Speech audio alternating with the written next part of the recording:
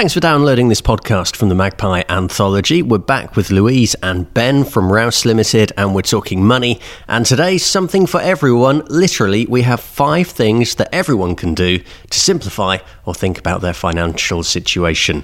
Louise, let's start with you. What's number 1? The number 1 that we'll talk about today is having an emergency fund, having some money put aside that's specifically for if something goes wrong. Now, this is always something we consider as financial planners, and we tend to look for between sort of 6 to 12 months worth of expenditure, and it's always important to have that in a place where it is accessible and it's as safe as it possibly can be. So we're talking about having in cash.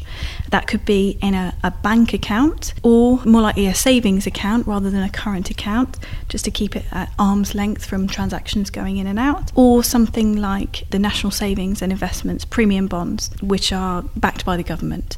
So money somewhere that you can access quickly and easily, and you know it's there for a rainy day in case you need it. Lou's absolutely right on that, and I think sometimes people feel, well, I don't know what my 6 months or 12 months expenditure is.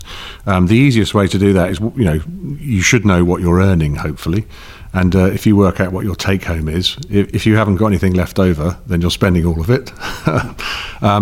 So from that perspective, if you work out what you would earn in 12 months, and that's what you should try and seek to build up. 6 months to start off with. So if you're earning 25,000 a year or 20,000 a year after tax, then you should try and have a pot of between 10 and 20,000 set aside in cash, so that when things do go wrong, which inevitably they do at points, you don't have to then resort to high cost borrowing. Okay, so an emergency fund is number 1.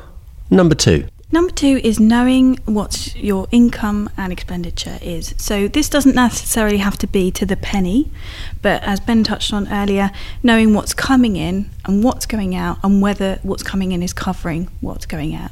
Are you accumulating money? Is it building up? Have you got a little bit of savings? Can you put money aside? Or are you having to do some additional borrowing on top of what's coming in? So for everyone, there is no right or wrong answer. It's better to know your position, because then you're in a position of power with that than not knowing what's going on. There's an easy way and a hard way to do this. The hard way is to sit down with all your receipts, work out what every single bit of expenditure is. The easy way is to get a bottle of wine, the last credit card statement, or maybe 2 or 3, last bank statement, have a look through, what did I spend on this, what did I spend on that. And there are also some very good apps where you can import your credit card statements into your bank statements as well, and they'll sort of naturally sort things between grocery shopping, travel, that kind of stuff. So you don't need to do it for the whole year. If you did it for 3 months, which is probably 2 bottles of wine rather than 1, you could then times that by 4. There you go. That's your anticipated start. Like with all financial planning, the key thing after that is to review it. And actually, just by writing it down once, even if you do a month or 3 months, you'll suddenly start questioning why you're paying things. So if there are direct debits there, standing orders there, you might have subscriptions. I've got a great gym subscription which hasn't worked at all. Been paying for 2 years, haven't been yet. But it just makes me feel better. So that's my own hang up. But no, so you'll see things on those statements which you can automatically start saving money on. Okay, number 2 then. Know your income and your expenditure. Lou, what's number 3? Number 3, we're going to get a bit morbid now. So we're going to talk about dying or becoming seriously ill. So it's inevitable that we're all going to die. We need to make some preparations for that and for the potential that we could become seriously ill. So number 3 is to look at making a will, and to also look at making lasting power of attorneys for your health and for your financial circumstances. So if we talk about making a will first, so if you don't make a will, there are certain rules around what happens to your estate, and it could mean that it doesn't go to the personal people that you wish it to go to. It could depend on whether you're married, whether you have any brothers and sisters, whether you have parents alive or children alive. So by making a will, you can really express where you want your money to go, and it's a way of making sure that that happens. Not just money, obviously other things that you might own and things that are sentimental to you that you want to pass on. So making a will is very, very important. The other thing, it makes it slightly quicker when you die and your beneficiaries come to sort out your estate. If you don't make a will, it can take a long time for your estate to be settled. So it can make it quicker and easier as well for your beneficiaries. So Ben, when people come and see you, what percentage of people don't have a will And what percentage of people don't have an up-to-date will? I would say probably about 75% of people either don't have a will at all or it hasn't been looked at for many, many years. One of the things I would also say is that, a lot of people say, well, I can do this myself. I can do my LPAs online with the government's website. I can do my will from a bought will pack or whatever. For heaven's sake, these are things which will control your entire life and your entire savings that you've made during your life. So actually getting some decent advice, again, where you're protected. So if the lawyer makes a mistake, that's their problem. If you make a mistake, it's your problem. Do go and see a solicitor to get a will and an LPA done. It won't cost you a fortune compared with what could go wrong if you don't get it right. Tell us what an LPA is. So lasting powers of attorney, these are essential really, more for young people than old people. I think the average age that people take lasting powers of attorney out is actually age 85. But the reality is that it's a document which helps you to have your affairs managed in the way you would want them managed, as the way you would have done it yourself. So of course, if you are unfortunate enough to go through a medical situation where you're unable to manage your own affairs when you're quite young, maybe a stroke or early onset dementia or something like that. So there's a lot of tragic situations out there. To have a lasting power of attorney in place means that from a financial perspective, someone can look after you quickly and efficiently. And from a physical perspective, they can talk to your medical practitioners and actually assist in how you would want to be treated. Without these documents, you're down basically to the courts and somebody or a group of people that you've never met. Now, we're not saying the courts do a bad job, but it's got to be easier to have the right people looking after you from day one for the sake of spending a few pounds now and getting them in place. Okay, so number 3, make your will or lasting power of attorney.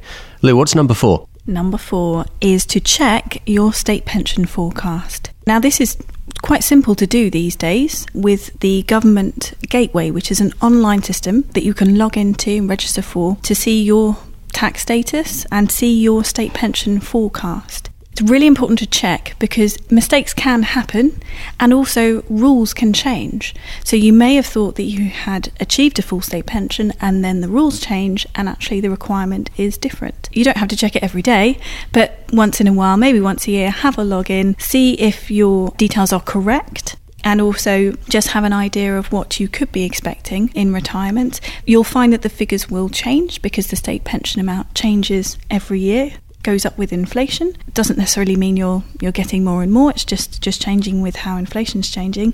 But knowing your position as well, being in a position of power, again with your state pension, you know what to expect from that. And therefore all of your other planning fits around that. Okay, so check your state pension. That's number 4. And finally, what do you have for us? Number 5 is something that everyone should be aware of all of the time, and that is scams. So where money is concerned, there will always be people looking to take advantage of other people. So there's so many different types of scams out there in our industry that you really need to be aware of. So ask yourself, is this too good to be true? Does it sound too good to be true? Does this sit right with me? How do I feel about it? Ask other people that you know, that you trust. Does this sound right to you if you're worried about anything? So yeah, just a general awareness of scammers and scams that are out there. There's loads and loads of different things that could happen. The interception of information, or people could be out there actually targeting certain people with certain scams. So when we talk about scams, we're all very aware of emails that we shouldn't click on and cyber scamming and all that kind of thing. When I go and see a person in an office, I might be thinking, well, this whole industry is regulated now. This person isn't going to scam me. Is that right? Is that safe? That's a difficult one.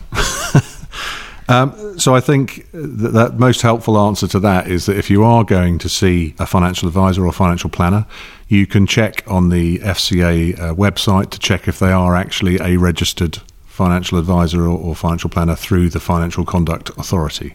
So you can put their name in, you can put their firm's name in, and you'll be able to check whether they are actually registered. So that would be my first point of call. If you really don't have any other option, as in having a referral or knowing that this person has dealt with somebody that you trust and are aware of. But I think I would always check just to make sure they are registered first. I think the other thing that you should always be aware of when you enter into any sort of financial discussion, and I try and make my own clients very clear of this, if we're giving advice on something specific, maybe it might be pension planning or inheritance tax planning, I always start from the fact of saying to them, look, I'm going to go through this with you and we'll discuss the options for you. In the end, I don't want you to do it if you don't feel completely comfortable, because that this is not the aim. The aim is not to make you feel uncomfortable. The aim is to make you feel secure. So I would always have that. Hopefully you wouldn't have pressure from a professional advisor to do something that you didn't feel comfortable with doing. But if you have any inkling that you don't want to do it, then don't do it and have a rest. Maybe get a second opinion from another advisor, that person you trust. Take that person along to the first advisor if you want to do that. But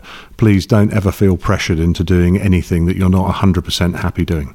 Okay, in our next podcast, we're talking about what really happens when you visit an advisor for the first time and the kind of things that you should be asking about and what you should expect. That's in our next MagPod, when we'll be back with Louise Hunt and Ben Rouse from Rouse Limited.